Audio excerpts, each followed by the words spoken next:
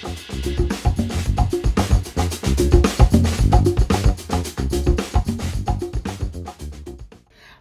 to the Clinical Podcast series brought to you by the American Academy of Optometry Foundation. The topic for this episode is multifocal contact lens design, not addition power, affects accommodation responses in young adult myopes. It is my pleasure to bring to you our host, Dr. Dave Kading, our topical expert, Dr. Maggie Bailey, and our lead topical editor, Dr. Andrew Pucker. And now let's begin today's podcast. Thank you for joining us for the American Academy of Optometry Foundation's clinical podcast series. We are so excited to have you and to talk with you about this topic today. I'm joined by Dr. Maggie Bailey. She is a fellow and lives in Alabama. How are you today, Maggie? I'm great, David. Thank you for having me. Absolutely. My name is David Kading. I practice in Seattle, Washington, and we love talking about myopia. We've got the myopia podcast that I'm a part of. And was really excited to talk with Maggie about a paper that came out. The reason why this paper is so interesting is I'm not quite sure whether it fits into the binocular vision component of the academy, the contact lens component of the academy, or the myopia components of the topics. And so with Dr. Pucker, who's the editor of this area, we found Maggie, who was going to be able to really nail down how all of those components kind of fit together with this particular publication. This is titled Multifocal Contact Lens Designs, Not Addition Power, Affect Accommodation Response in Young Adult Myopes. And the first author on this paper was Kate Gifford, who also is an incredible myopia practitioner, but understands the binocular component of what's going on with myopia management and can teach us so many things. So Maggie, tell us about this paper. Give us a little bit of an overview of why this is important. Wow, this paper rocked my world a little bit. I'm not going to lie. That being said, I don't know if this paper gives us much big picture that we didn't already know clinically. There's some super interesting academic findings in here, but when I reflected on it, I don't know if I'm going to change or alter my end practice because of anything in it. Yeah, but that's okay. Sometimes it just confirms to us that what we know is right? That's important in research. Yes. So this paper compared many commonly used soft contact lenses for myopia control. It looked at MiSight, it looked at high ad and low ad bioaffinity multifocals with distance centers, and it looked at the natural view lenses as well. And it separated them by design of the lens. We've got the MiSight lens, which is the concentric dual focus lens, and then everyone else in the aspheric category. That's the bioaffinity multifocals and the natural view. Then they looked at how accommodation responds to the different lens designs and correlated it with the things that we already know about accommodative accuracy and myopia progression, as well as the things we already know about correcting for peripheral defocus and myopia progression. Okay. And so what were some of the key findings that we took away from this? I think we talked about accommodative response and so forth. Yes. So just to jump ahead a little bit, the TLDR, if you will, is that they found that it basically doesn't matter which lens design you pick, whether it's a MiSight lens or an aspheric lens, you're still going to get good bang for your buck in terms of myopia control. Okay. However, the way they came to that conclusion, the way they came to that conclusion is really interesting, like in a super nerdy way, especially for people who hold binocular vision near and dear to our heart. Well, we're all fellows here, so we're all nerds. Yes. So lay it out for us. That is absolutely true. So they looked at two things with accommodation. One is accommodative lag, and one was the stability of the accommodative response. Remind us, contact lens people, about accommodative lag. Yes. So accommodative lag is the accuracy of the accommodative response and how well it correlates to the dioptric demand depending on the distance of the near target.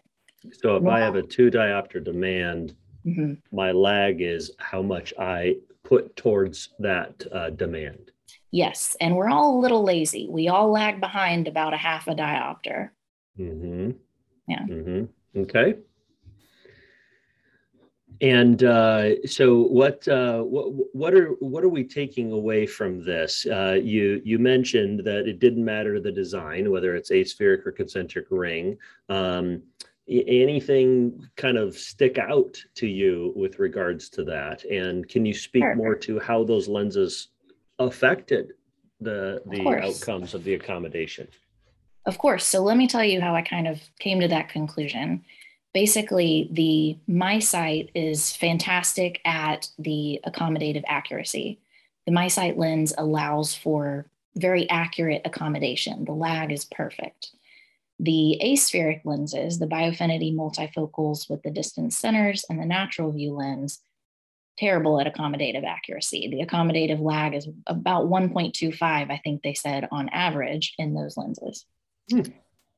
Now, I mentioned that they also looked at the optical design in terms of the peripheral defocus of these two lens groups. Optically, the aspheric lenses, the biofinity and the natural view, are better at correcting this peripheral blur than the concentric dual focus lenses, the MySight lens. And so if you notice, one's good at one thing and not as good at the other, and the other's good at the other thing and not as good as the first thing. So that's how I came to the conclusion that I can comfortably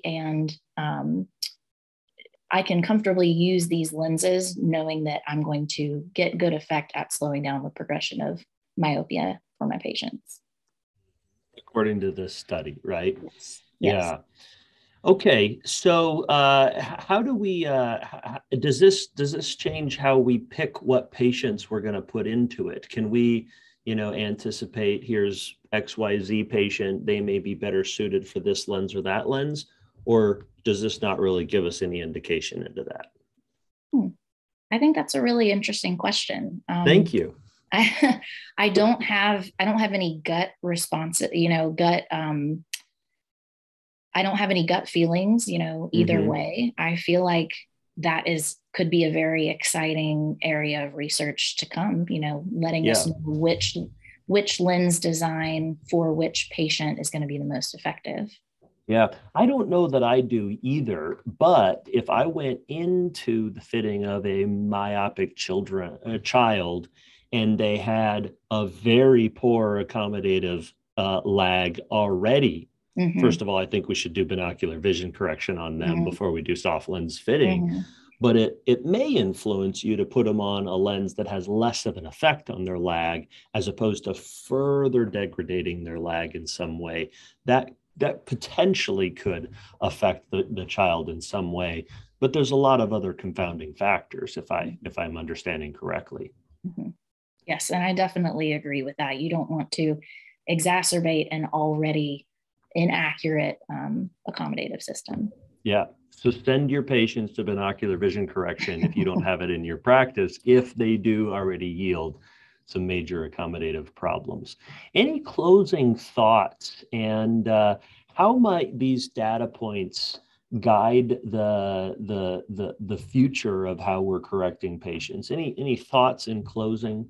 I do have some thoughts in closing. I talked earlier about how big picture, we didn't learn too much in our clinical everyday practice that we might not already be doing. However, I will say that my clinical opinion has changed a little bit as the result of this paper. Ooh. Previously, I thought that accommodation had more to do with myopic progression, specifically the accuracy of the accommodative system. I thought it was more of a factor in myopia progression. And this paper is kind of arguing that not so much. Yeah, I think we still have a lot to learn with regards to that. And papers like this kind of say maybe is not a big of a deal. And then we talk to some of our binocular vision counterparts and they bring up papers that push towards it. I think it's a great idea to start combining these types of treatments to see how it really is going to kind of hash out and continue to look at this in the research. But as well, I think that this provided a really compelling argument. So, well, this was a really interesting one. Obviously, a big bite to take off of, and I think you did an incredible job summarizing it. Thank you for being part of the podcast. Thank you so much for having me. Yes, and thank you for joining us for the American Academy of Optometry's Foundation Clinical Podcast Series. We're honored to get to be a part of it and honored that you've taken the time to listen. Make sure to stay tuned for future episodes, and we'll see you next time. And a special thanks to Cooper Vision for their educational grant to make it all happen.